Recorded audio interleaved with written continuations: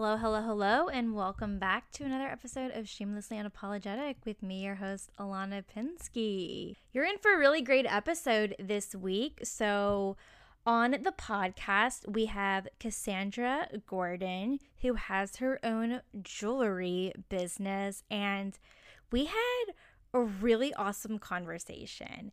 And I feel like you're going to learn a lot about her story and how creating jewelry and running her own business is what really shaped for her to become more unapologetically herself. Kassandra had a really great story that really inspired me, and I loved how she was able to navigate a lot about how she was able to come out of her comfort zone and learn to become more of an unapologetic person and to start not caring what other people thought about her in her business.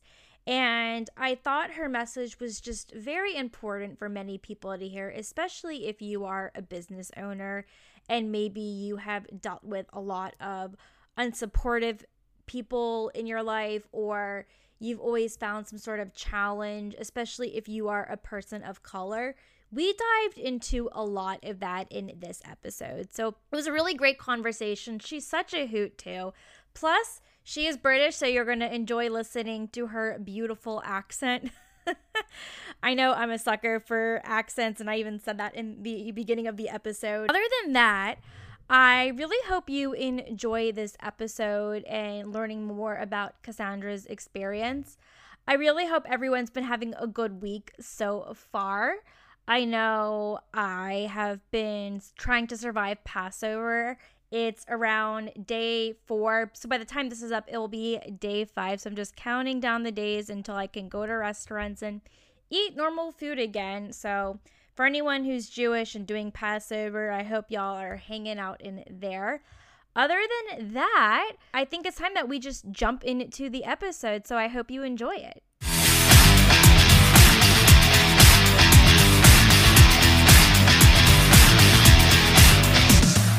Hello, Kassandra. Welcome to Shamelessly Unapologetic. How are you doing today? I am doing good. Thank you so much for having me. Much appreciated.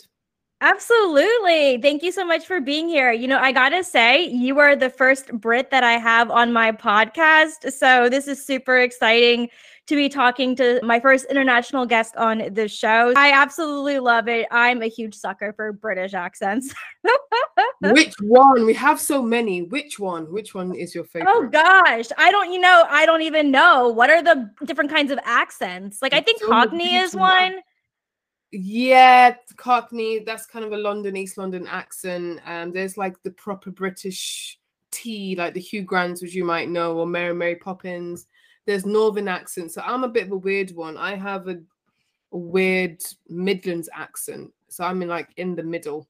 So people can really hear the vowels and know that I'm from the Midlands. Nice. So where is the Midlands in the UK? So roughly 100 miles north of London. Okay, gotcha. And you grew up there, or did you move there? Yeah. I grew up in Birmingham, which is the second city of England. And I moved in different places. So I lived in Liverpool, where you hear about the Beatles. I lived in Coventry. Have you heard of Lady Godiva? Yeah, absolutely. Yeah.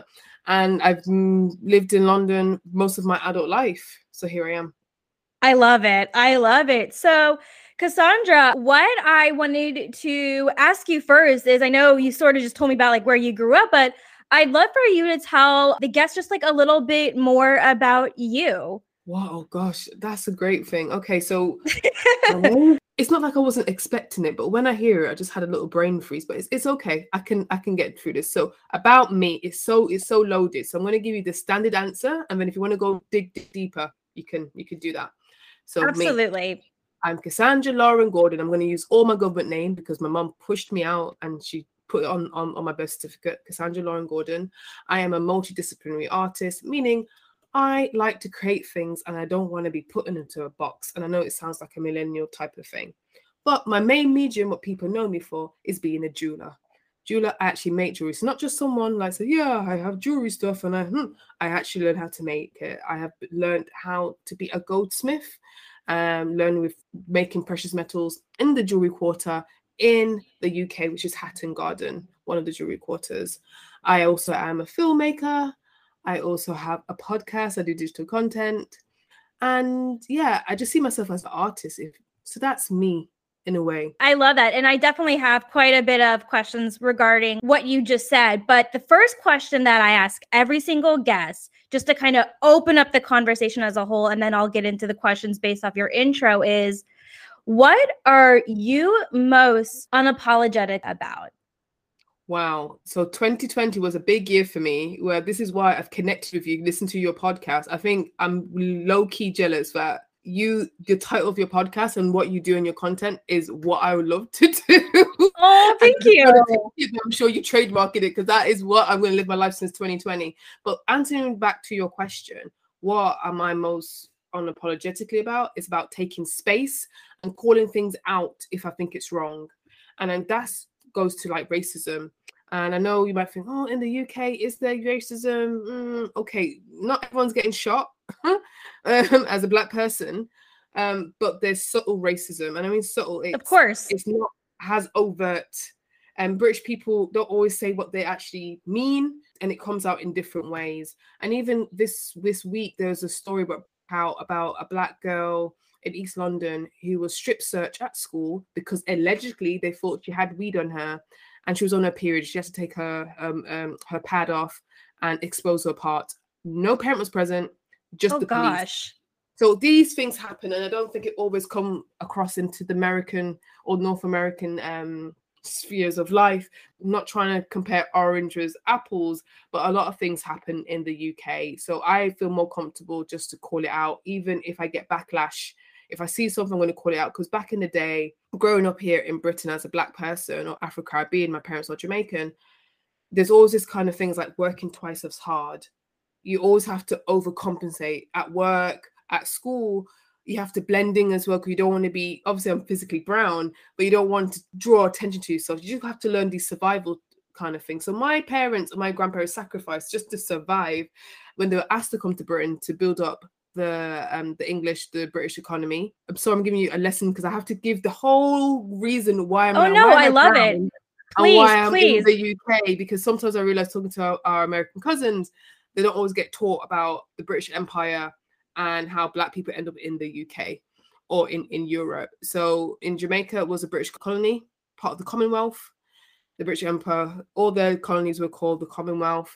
And after the Second World War, Great Britain, that's what they call themselves, asked their Commonwealth people, their colonies, ex-colonies, to come to Britain to build it up and take all the jobs and build up the economy. So they were asked to come to the motherland, but not really treated greatly.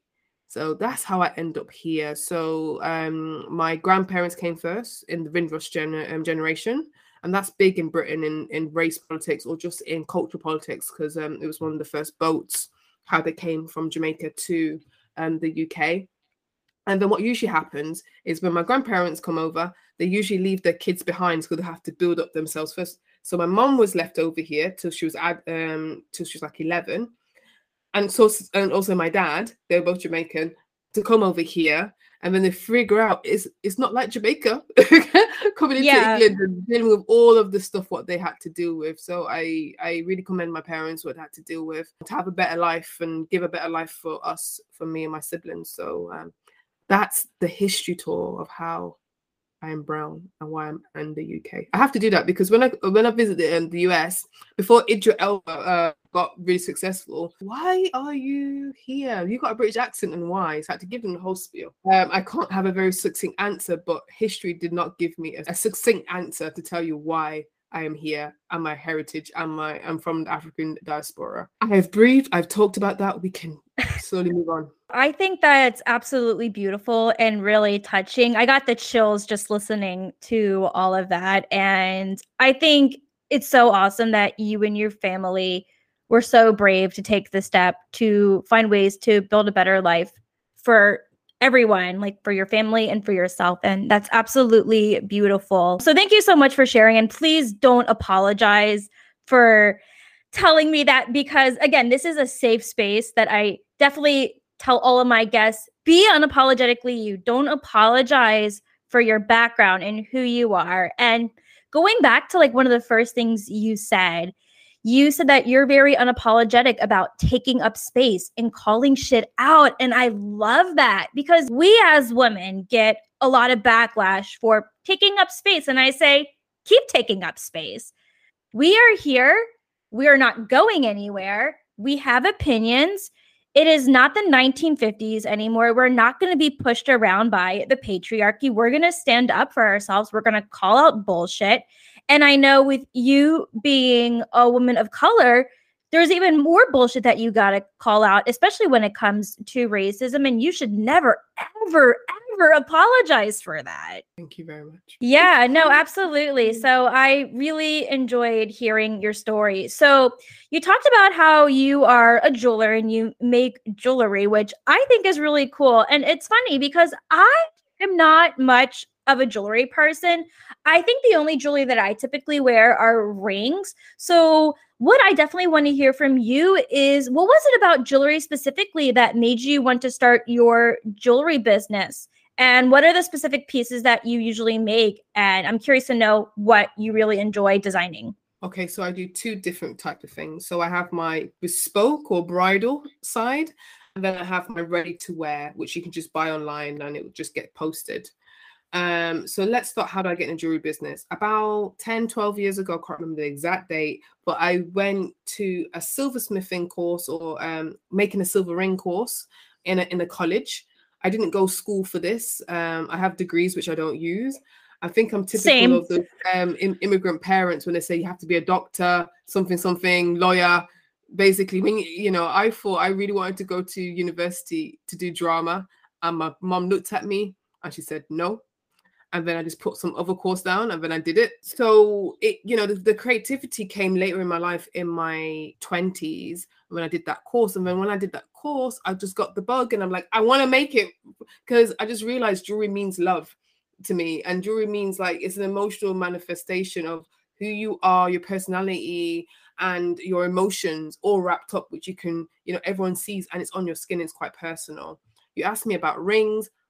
For my bespoke side or for my bridal side, I definitely make engagement rings. So it's such a unique and privileged situation when usually men, sometimes I do women, but usually men come to me for an engagement ring and their bride to be or their wife to be does not know.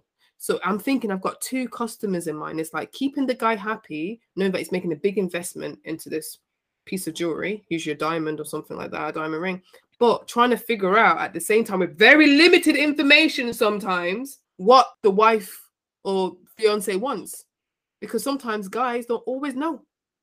You live with that person, you do stuff with that person, they don't always know what is the right thing, what that woman wants, and it's such a pressurizing situation for them, and I feel sorry for them because it's the ring, which is can be quite expensive, depends. I'm not saying you have to spend lots of money. And two, it's the proposal. So I know my American cousins, I call you that, you women are very on it with your rings, right? Oh, we are. I have a whole Pinterest board and I'm not even close to getting married. You're on it, okay? So imagine, how much month's salary that person probably has to save. It's definitely lower compared to what people in England. So in England, say $2,000 is like the average. In America, because of the lovely culture, is a bit bigger. So, and also it's not just that, it's about the proposal as well. So if he doesn't do a good proposal with the ring, the whole experience. So it's like even chatting to people like, okay, make sure, when you propose, you have this ring. That's why I say to people, sorry, I have to tell you this.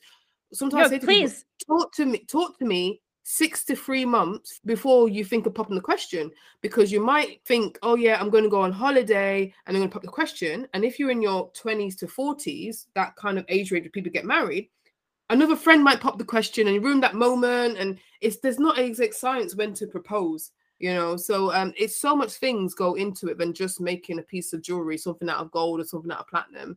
There's a whole kind of thing. So that's that. Okay. So my ready to wear is different. Sorry, I have to tell you, the ready to wear. You gotta tell me. I've changed up my style. So it's called This Is My Switch, where I switched in 2020. I just thought, because of COVID and life, I had a lot of reflection. Like, I just want to do jewelry what I want to. I put cornrows on jewelry. I put braids on jewelry. And it's just something, it's just a different aesthetic. So I won an award last year in the jewelry Oscars in the Oh, UK. congratulations. I don't, if I was proper like my American cousins, I would be like wearing it, but I'm too laid back for that. So basically, it's a light bulb pendant which got cornrows on, and it's just symbolizing unity and hair, and just celebrating diversity and inclusion. So I'm a very conceptual jeweler when it comes to my ready to wear kind of thing. So that is my life. That is my spiel. And I wish I was like you, be very unapologetically and just like blinged out myself, especially on this podcast. But I've learned now. Well, what was stopping you originally? It sounds like there was a barrier for you in terms of struggling to be more open about being a jewelry wearer. Are you still trying to work through those barriers, or do you feel like you've gotten more comfortable? Absolutely. So I'm going to tell you the story again. I'm trying to be succinct for you, but there's always a long story about it. Okay. So my name is Kassandra Lauren Gordon. So if people don't see me, they automatically think I'm white because of the name, right? And sure. Okay. They get shocked in the jewelry industry. So when I started in the jewelry industry, I couldn't get a job. They say they have a job, but when they see me, oh, the job has been filled. No one would take my CV. And that's how I got into making my own business, because like, if no one's going to hire me, I just got to figure it out myself. Another thing in the jewelry industry, like people are telling me, don't put black models, on Instagram, sell it just to white people, because if you put blackness on it or anything to say black people, like white people feel it's not for them, so don't do anything. Don't mention your heritage. That's what I was brought up on when I first started the jewelry industry, so just to be as blending as possible. And then after, George Floyd's death, and I'm like, F it. Like, I've tried for years to blend in, and it didn't work. And I know it's going to be cliche, and I know you're going to think I'm a cliche person. But, people say, just be yourself and be shamelessly unapologetic. What happened when I what happened? Things started just to take off. When I started to like, F this is Kassandra. I'm going to be myself on social media. I know sometimes it's not brandy, but and when I started putting out things and just being myself and doing new designs, things just worked out even better. So that's I love that. That is amazing. And that is exactly what happens when you truly be who you are. People will resonate with that.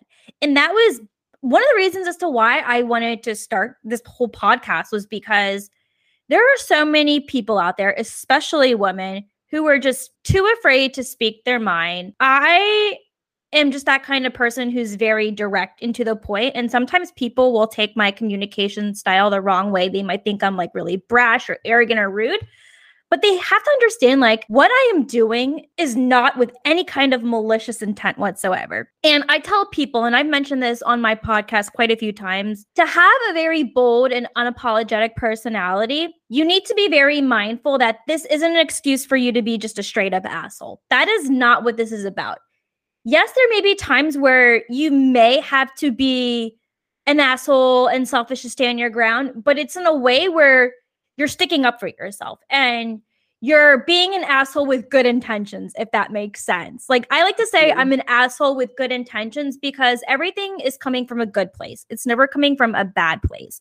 So when you have a bold and unapologetic personality, you just need to understand that there's actually a responsibility that comes with that.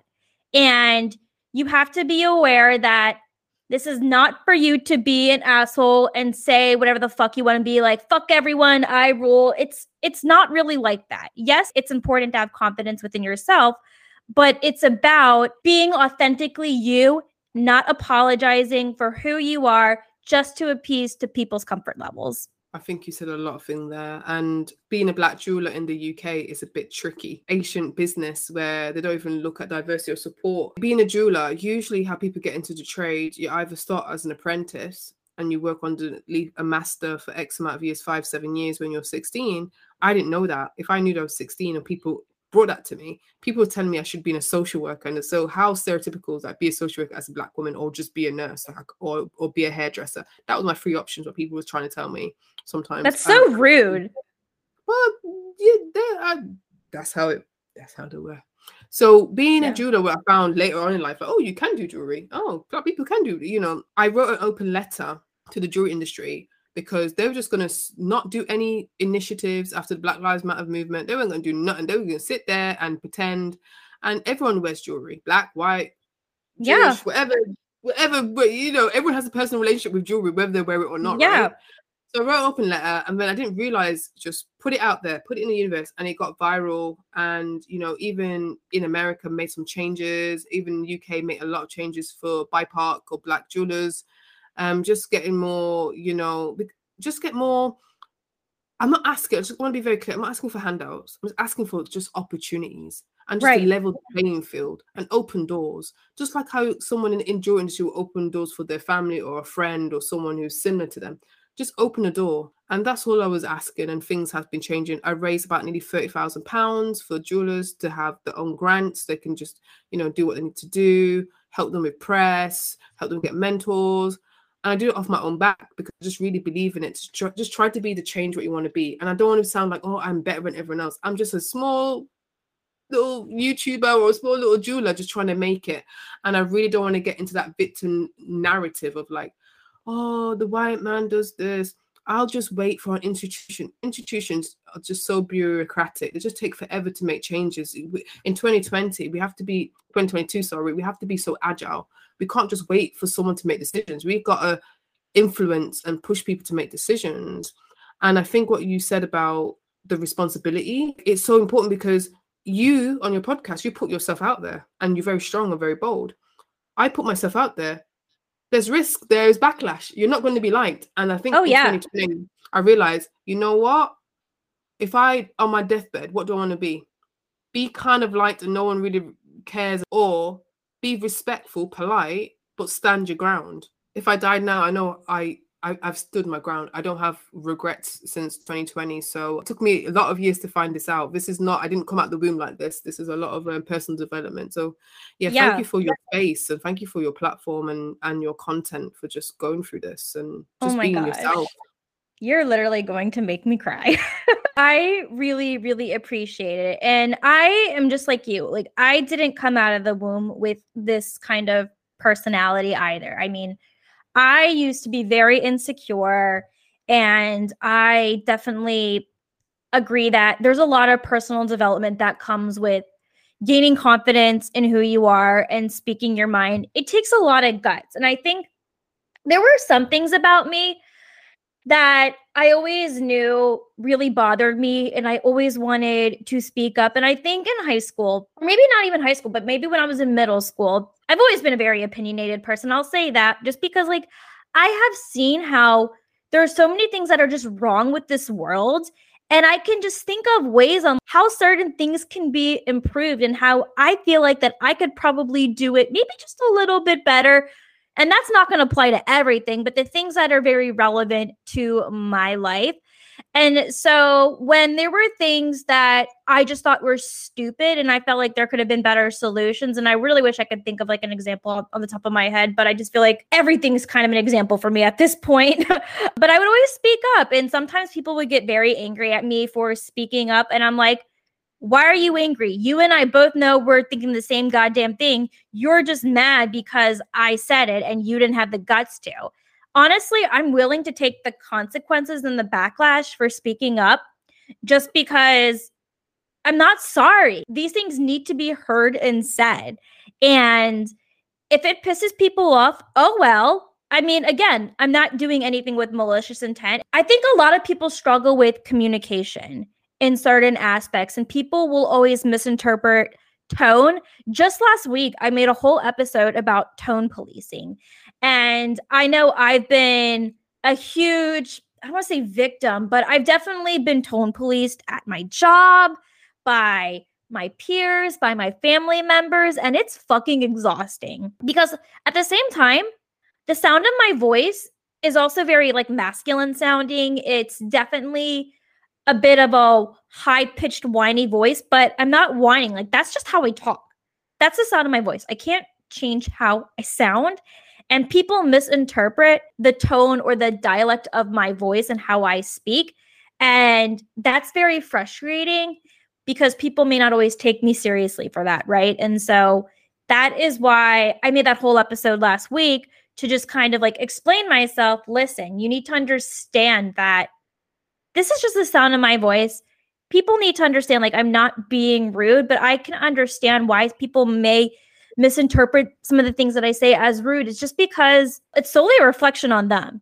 They don't get it. They probably haven't been used to speaking up on themselves. They've probably been a follower, or they just kind of sit back in the corner and just listen to other people, but they don't do anything themselves. They don't always take initiative. And I think that's kind of what gets us unapologetic people in trouble. I'm saying that in air quotes, is because they don't fucking get it, you know? The reason why I connected with you, because I'm very trying to be intentional who I connect with. Because looking through your content, especially your YouTube channel, you just do things, you just do it. You just like don't care and you just do it. And I think exactly there's like a synergy of like, if I can see there's a solution, I can do it. Why not? Why am I waiting or giving the power to someone else to do something? So that's why I get very frustrated. And I feel sometimes I have to, being very unapologetic, got to be vulnerable. It's like, why do I always have to do it? It's very exhausting. Because I have to, and I got to like, why do I always have to do it? Why can't other people take initiatives? I like to like lay back sometimes, but I'm just not always afforded that chance. And also being a woman of color, I'm not always afforded that chance just to be mediocre and still get praise. So I always have to work hard. There's no default. There's no waiting for a guy to come for me and do stuff. No rich husband. I don't have generational wealth.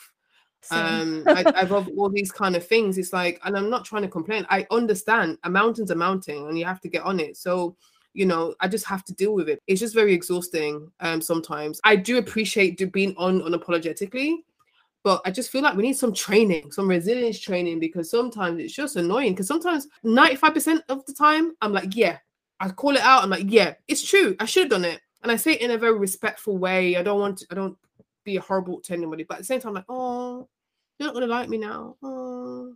But then I'm like, F it, because if you're supposed to be liked, but if they chime with me, if they're part of my tribe, they're part of my tribe. You know, you attract what you attract. So if I'm attracting this energy and I'm trying to tell you something, I'm trying to educate you, or I'm trying to get you to see my side and you don't want to see it, that's your loss. You know what I mean? Yeah. I'll just move on to the next one. Absolutely. So that's I'm getting old as well, man. I just can't. I spent all my 20s. I wasted all my potential conventional youth of trying to get people to just to assimilate and blend, and it didn't do anything. It just caused me the same problems and not any payoff. So it's just like, well, what's the payoff then? Tried to blend in, tried to be liked, nothing, and just be apologetic yourself, ruffle a few feathers, but at least you can sleep at night and you don't have to think of all these mental gymnastics, you know? Less gymnastics, the better for me. Because I want a stress-free life. Sometimes some belief systems believe, like when you store anger and regret, it comes out in other ways, and diseases and other stuff. I've got things to do. I don't have time to be sick. I just want to live my life and just be respectful, and that's it. Hell yes, girlfriend. Hell yes. I appreciated everything that you just said, and it's completely valid. And I'm with you. I would rather go to sleep at night knowing that I stood my ground. I'm not going to apologize for having a different opinion. And here's the thing, people are allowed to push back and disagree with me, and that's fine. But there are also people who disagree with me who don't get it. You know what they say? The girls that get it, and the girls that don't. Or I should just say people. I just say girls because it's usually a lot of women or women presenting people who will come for me. Sometimes I get men that do it. Why they come for you? Do you say anything controversial? I haven't heard anything. Well, I don't know. I don't live in your area. Oh, Americans are just sensitive as shit. Yeah, I think it's interesting, like being in America. People definitely don't understand the importance of like truly being yourself. I think American society, there's still many things that need to be improved upon because most of America is still very conservative. Only a fewer parts of America are actually liberal. And so there's still a lot of like greedy, selfish mindsets out there in America. And I think some of that plays into it. They don't like change. They're afraid of change. They like tradition. And here's the thing, like there's nothing wrong with having like traditional values. But the issue that I have is people who tell others traditional is the only way to go. If you're not living traditionally, you're doing it wrong. If you don't have this mindset, you're living your life wrong. You're delusional. And that I'm not okay with. It's fine if you want to have an opinion that's saying like, oh, you're not being normal, just be like everyone else. That's not okay with me. But if you want to say like, listen, I personally don't want to live my life like this, but if you do, you do you. I'm just thinking out loud, and I'm thinking in my head and out loud. It's just like, oh, I never thought that. I thought it's interesting about these cultural differences, because I thought what you just said, I thought that was for Britain or for England. But really? When you watch American TV, everyone's like, oh my God, but TV and Instagram is just, for show. But real life is different, isn't it? And what I'm trying to do unapologetically is really create my spaces. So when I mean that is like, why am I voluntarily putting myself into spaces where I'm going to get frustrated with people? Now, I'm not saying to be in an echo chamber and never listen to an opposing position, or never just insulate yourself with the same views and the same people. But if I don't have to be in those spaces, I try not to. So, for instance, I'll give you an example. So I don't think you have it in America. So there's an institution called, or an institution. There's an organization since the Second World War called WI, and that's the Women's Institute.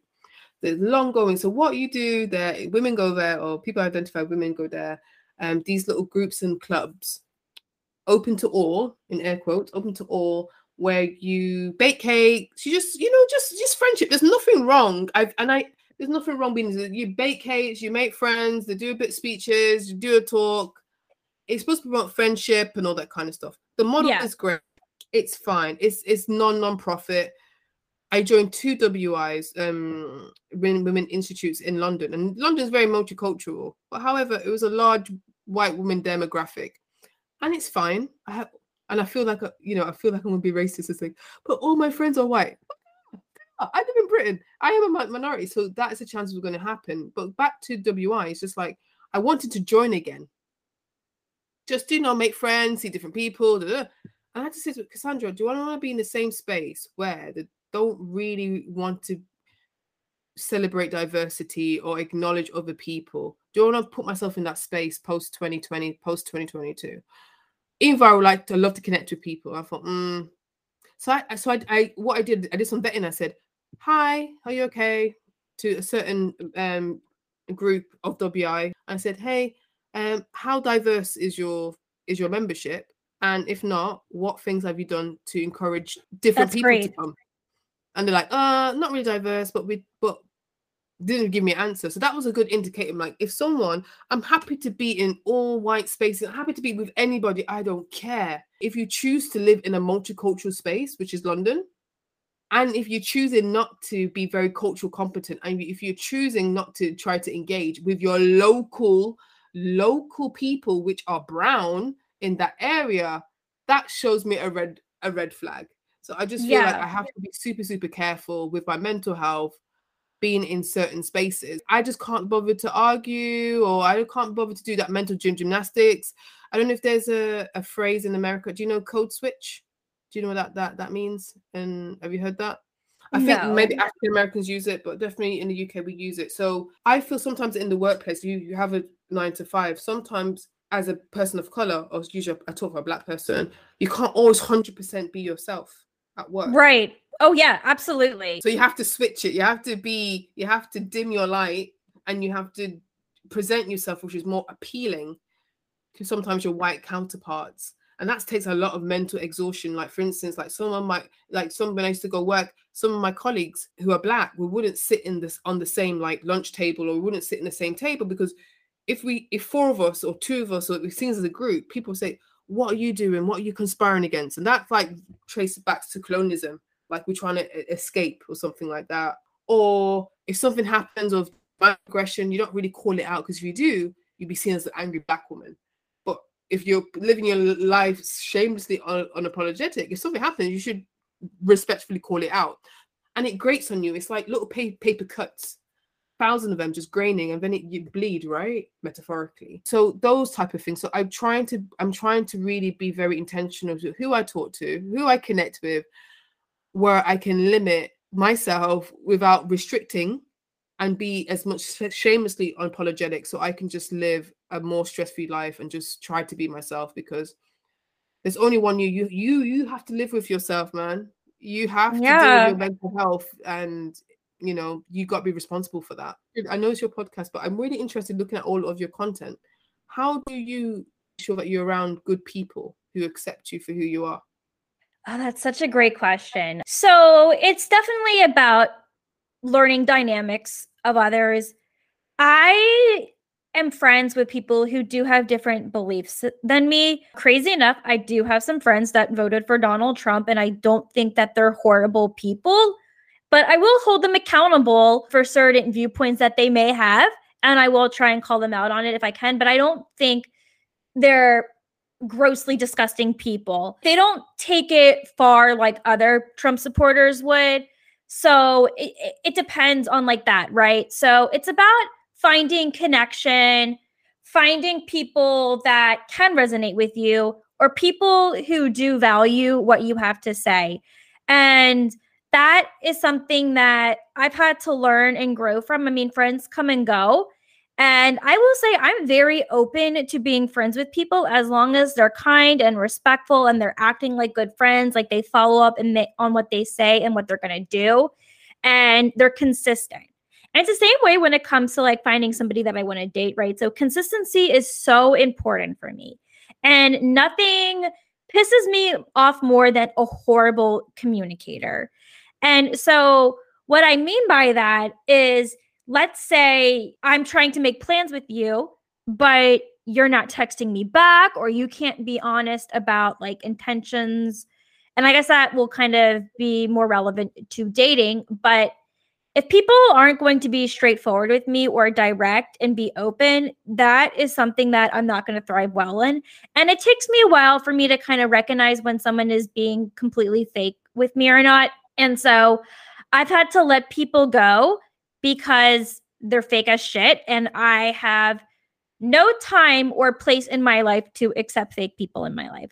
I have never been fake to people. I try to be cordial, but if someone is going to be fake to me right to my face, part of me now wants to start matching their energy just so they know what it's like. Because you have to understand, being fake to somebody is a very hurtful thing to do. And I know I was very gaslit in middle school and high school, where people would say, oh, this person doesn't actually like you. They're not your friend. And it would make me question whether or not I had friends or not. That's gaslighting. That is just straight up gaslighting. And it took me a really long time for me to figure out maybe these people actually were right, but at the same time, there also were people who didn't know what they were talking about, and they were just trying to have power over me. So I've been very fortunate enough to have good and supportive people in my life. And for me, I have also been better at recognizing red flags as I've gotten older. I mean, I'm 30 now. I'm too old to be putting up with bullshit. Like, just be a good, honest person, and we'll probably get along, especially if we have things in common and we have connection. Yeah, and even it extends to family. Like over family, it's just like I had to like release toxic relationships, family, because I thought, I'm a loyal person. It's my family, my blood, but it weighs down on you. Yeah. Oh yeah. Yeah. Well, thank you for sharing that, because sometimes I'm like, I have to be like, before I'm like, oh, they're a nice person, and then I don't really think about it. But now I'm like, I really need to think about my inner circle, because that's going to help me to get where I need to go. Yeah. And sometimes you kind of get blinded by other people. They're very good at psychologically manipulating you and making you feel like you're special. And it takes a while for you to kind of recognize that, especially if you're in a relationship. Like, love can be so blinding. It's like, it's a red flag, but you want to continue to see if things can become better. And that is just not good. And I've gotten so much better at recognizing these red flags. And if something does bother me with someone that I'm dating, I will casually bring it up, because I want to know, like, is this something that we can work through, or is this something that is going to be a deal breaker on both of our ends? And maybe it's just best to not move forward. So I've gotten better at trying to communicate my needs, wants, and desires a lot better. And if I see someone acting weird in a friendship or a potential partner, I'm going to question them and I'm going to talk to them about it like an adult instead of just getting into a fight or making assumptions, because I've done that before and it's bitten me in the ass. And it's been a really good learning lesson for me. Okay, no, I appreciate it. Honestly, I'm not like I'm surprised, because this is what you do, but I feel like content like this is just like, hopefully will inspire people to be like, it's time for change. If you want to, I'm not going to force you, but if you want to, it's time for change. Yeah. Because I just feel like with this world, this Instagram world, I think that's what I struggled with, and be honest, with social media, because I knew a lot of it is fake and not genuine. I really struggled to put myself on there, because I was like, I don't want to be fake. I don't want to be thinking about algorithms just to get a like, or just to sell something. If people want to buy my jewelry, people want to know what I'm doing in the art world, they do it. So I think what you said, I'm taking away, is just having that consistency, consistent with your friends, consistent in your work. And the more you put out, hopefully you'll find your tribe and you find your people. So absolutely, I'm definitely going to take away that today. Absolutely. And I really appreciate you saying that. Yeah, I mean, people don't like people that are being fake and inauthentic. People love vulnerability. People love hearing stories because they feel like they need someone to resonate with. Maybe that they have all these great people in their life, but then they find a figure, whether it's an influencer or celebrity or maybe somebody else out in the world, that they resonate with and their message, and that helps them feel very seen and heard.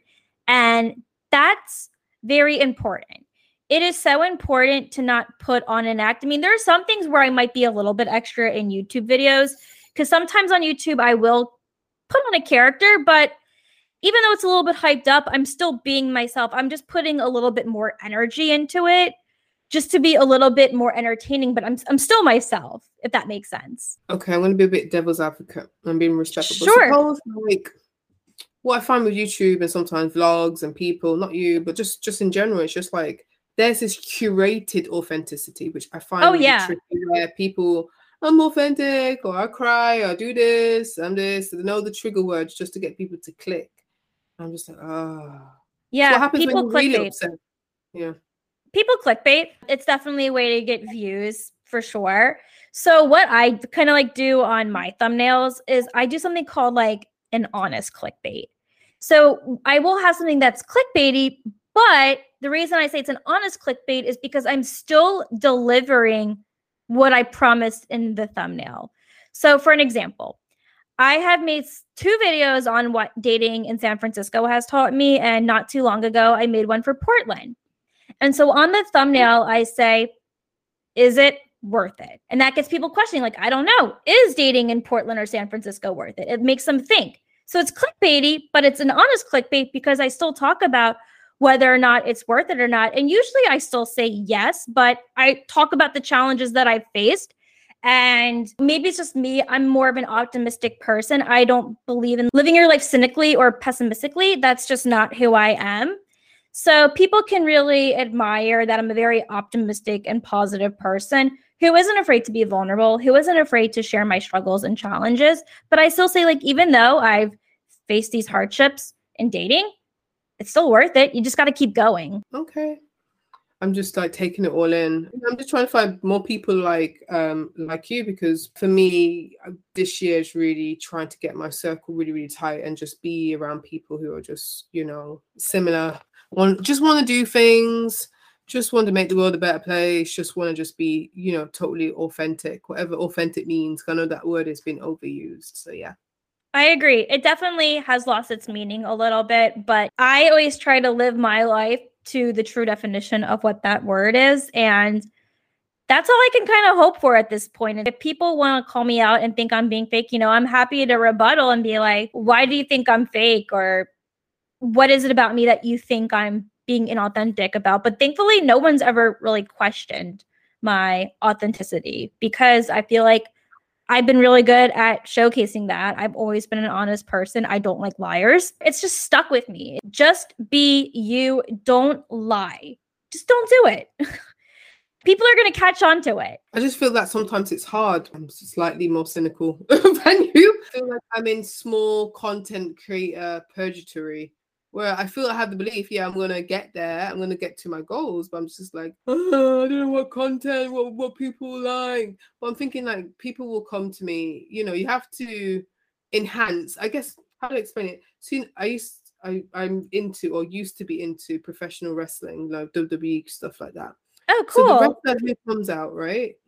The wrestler who usually comes out, they have a character, but it's really themselves. And I think what you're trying to say is like with your YouTube, but they just dial it up. So I feel like I have to be myself, just what you're saying, but like a wrestler, I still have your character, but it's really them. Be like a wrestler and dial myself up a little bit, and then I'll be okay. But because I just don't want to be fake. I don't know, it's just in me. I just can't do it. I can't pretend. It's something which I should do because I know how to do it if I want to, but I just can't do it. So that's something I need to be thinking about. How can I just be shamelessly apologetic on YouTube, on podcasts, on digital content, in my branding for my jewelry business and what I do, and just hopefully the audience will find me at some point. That's how I see myself, or a multidisciplinary artist. Like I've started doing films. I thought, oh, I have to go film school to do a film. I've never directed a film before. What can I do? So I've done a short film or documentary, and it got selected for the London Independent Film Award. Next month they're going to be showing it at the film festival. So I was like, oh, so my first kind of film I made, it gone there. And I trained as a jeweler. And that's so cool. Being a content creator, especially when you're small, like I'm also a small content creator, and it can be very discouraging at times when maybe you're not getting the views or the listens or the likes or the comments that you want. But I keep going because I know I'm still making an impact. I don't like using the word influencer. I like saying I'm a content creator, but I have had influence on other people in a very positive way, mostly positive. There's some negative, but it's mostly positive. And that fulfills me. I love knowing that I've made a difference to help somebody. Because when I started my YouTube channel 4 years ago, it was very small. It was a mess. I mean, I had to go through a couple different rebrands and re-niche so I could truly find like what would click with my audience better. And that was when I started doing more videos just about navigating life and dating in San Francisco. And then COVID fucking happened. I lost 2 jobs and I just couldn't live in San Francisco anymore. So that's why I ended up moving to Portland, Oregon. And now I've had to shift to Portland content. And then I'll still go and visit San Francisco, and I make San Francisco videos when I go back because I know I still want to cater to that audience who came to my channel before. But there are people who still stayed even when I did move. And it's because they liked me for me. So once people start like watching your content, then they actually just stick around because they like you as a person. So I just tell people, keep going. Don't let these vanity metrics get the best of you. People may not take you seriously if you're small, but I say, who cares? I like to treat myself like I am a big creator. With my podcast, so many people ghost me when I pitch to podcast guests. I've reached out to people who do have millions of followers because I'm going to shoot my shot. I want to see what happens. If they don't get back to me, it's not the end of the world. Sometimes I just don't take it personally. It's like, maybe it's just because I'm small. And that's okay. But I still treat myself like, you know what? I know I'm small, but I'm not going to treat myself as small. I'm still going to reach out to these people. And if they want to give me a chance to interview them on my podcast, that's amazing. And I don't expect them to promote me. I'm not doing this for clout. I've interviewed a big TikToker. She has over 1 million followers on TikTok. She didn't promote my podcast episode with her once. I wasn't expecting her to. I just genuinely wanted to have her on my show and talk to her and learn more about her and what she does. If she wanted to promote me, that's her choice, but I never, ever expect anything in return for my guest. Understood. I'll take that on board in my small YouTube purgatory life until I get into bigger, it gets into bigger things. I have a question. Maybe I should ask you this, but I always ask questions.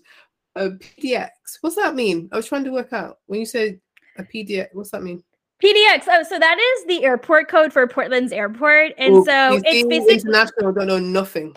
Don't know. Yeah. So no, that's a really funny question. Yeah. So PDX is basically just the short name for Portland, but it's the airport code for the Portland airport. I don't know where they get the X from. The P and the D part makes sense, but yeah, I have no idea where they get the X from, but it's kind of cool. And why is San Francisco so expensive? Why is it so expensive? I've been there. It's expensive, and it's a lot of homeless people.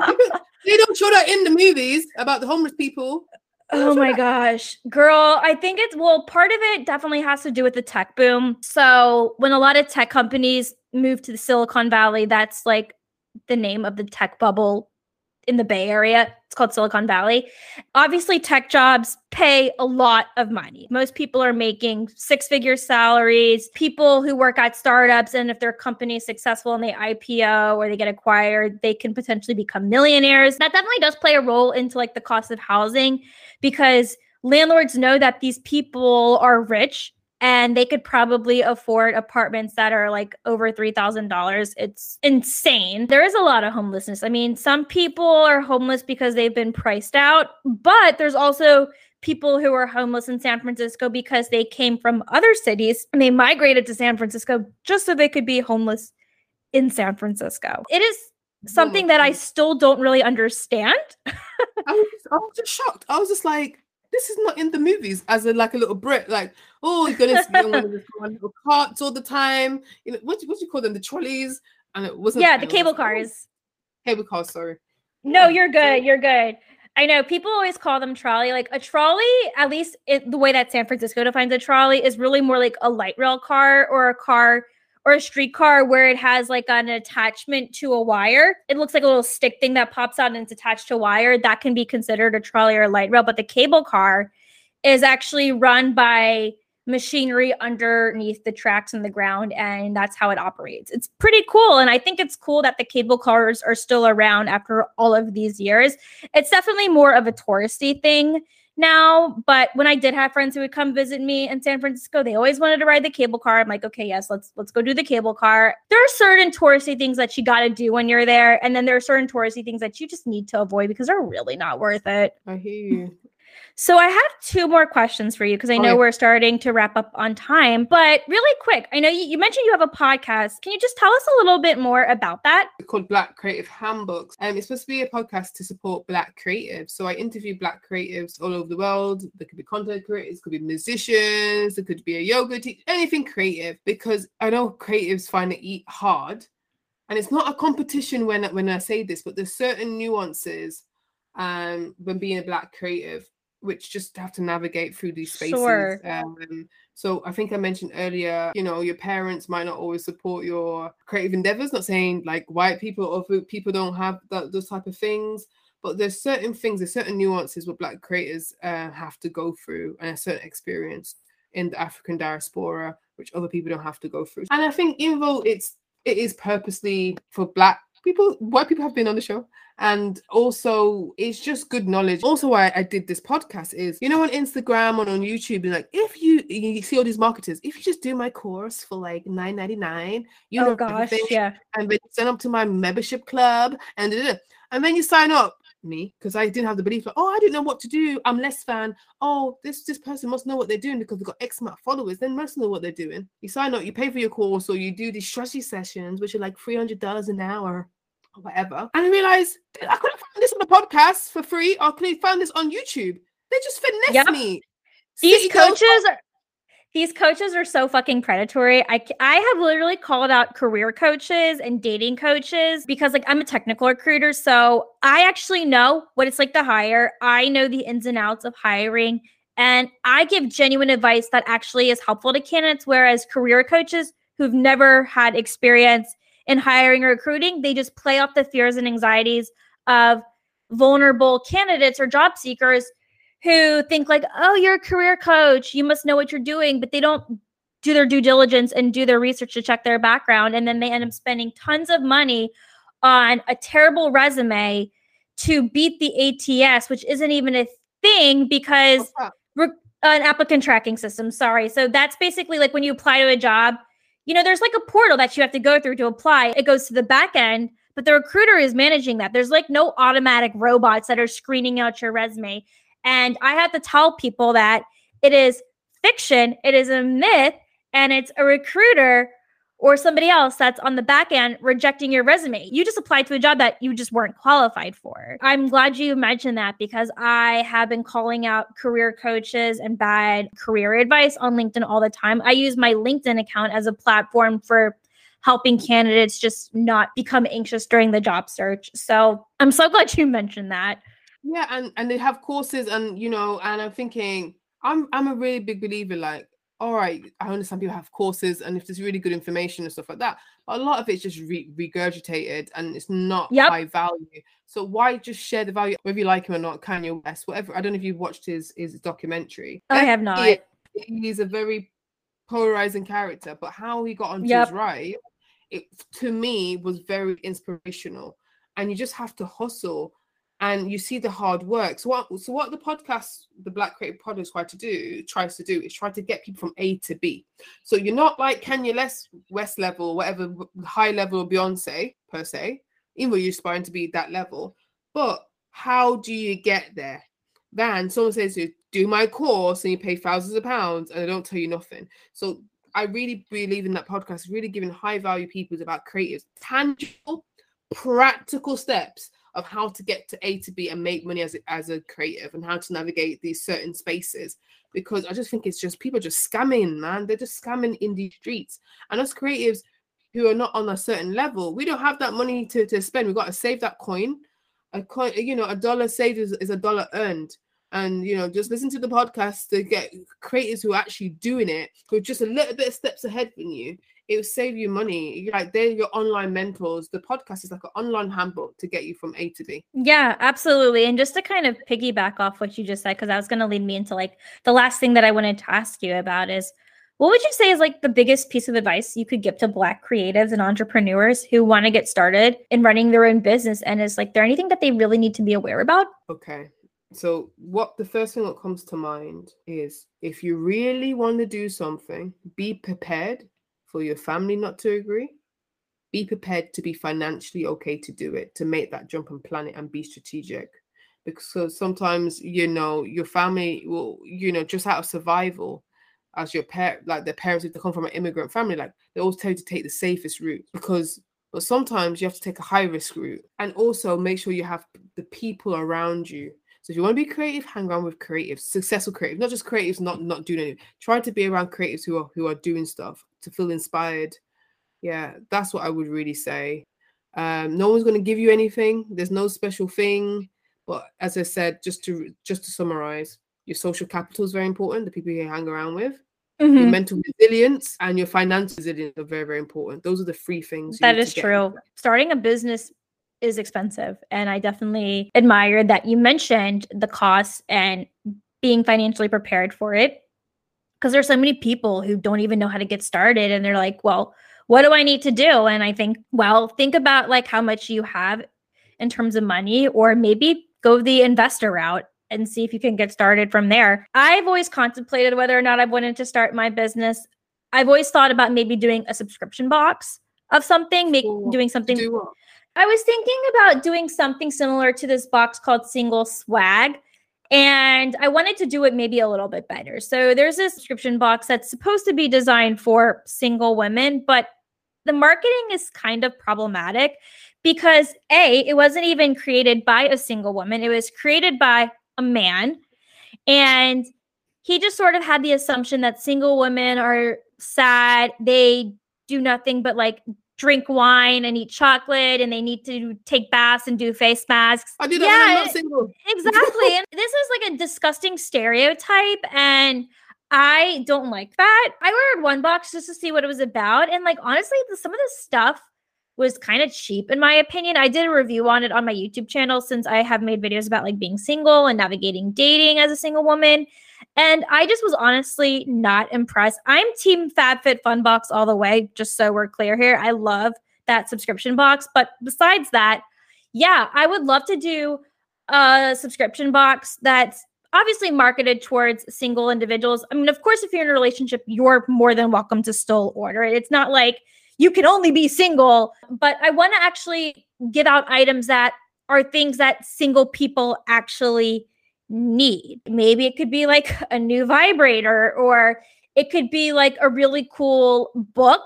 it could be something that they can actually use in life, not like cheap, tacky jewelry or makeup. I mean, beauty products are fine because there could always be something that you may want as somebody who loves makeup, but I just want to take it like in a step above.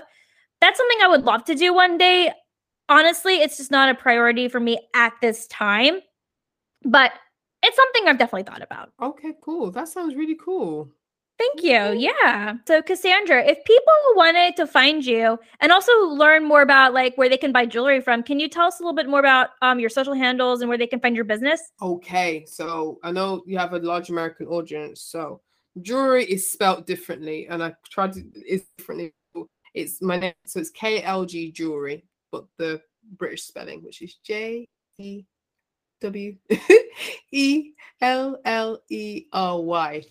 That is different, yeah. British spelling, yeah. So KLG Jewelry or klgjewelry.com. And for Black Creative Handbook, you can just type that in, Black Creative Handbook, or at Black Creative Handbook. And that's for the podcast. So those are the main things, really. My film called Gemstones, Lessons in Unconditional Love, is going to be at the London Independent Film Festival next month. And I have a public art exhibition using jewelry, looking at the relationship between cancer and jewelry. So we got participants who are affected by cancer to design jewelry, to talk about, to reclaim their narratives about their health and what their cancer journey is. And we display it, and we do a documentary and do some portraits just to open up the taboo about cancer, because it affects 1 in 2 people. And it's, very important to just talk about, health in a very, safe space, but in a public setting. I love that your jewelry has so much symbolism and that you're doing something that you're just taking it as, it's not just like any jewelry. It's jewelry that's symbolic, and that's really special. And that was something I was going to try to say earlier, but I know we got so wrapped up in so many different conversations. And I've really enjoyed talking to you, Kassandra. It's been such a pleasure having you on. And thank you so much for sharing your story and being so brave and being more vulnerable and opening up. I've really appreciated it. So guys, if you are listening still, and you have like a shameless, unapologetic experience that you want me to ever read on the show, make sure you email the podcast at shamelesslyunapologeticpodcast@gmail.com. And be sure to follow us on Instagram at shamelesslyunapologetic. And with that, I will see you next week with a brand new episode. Bye.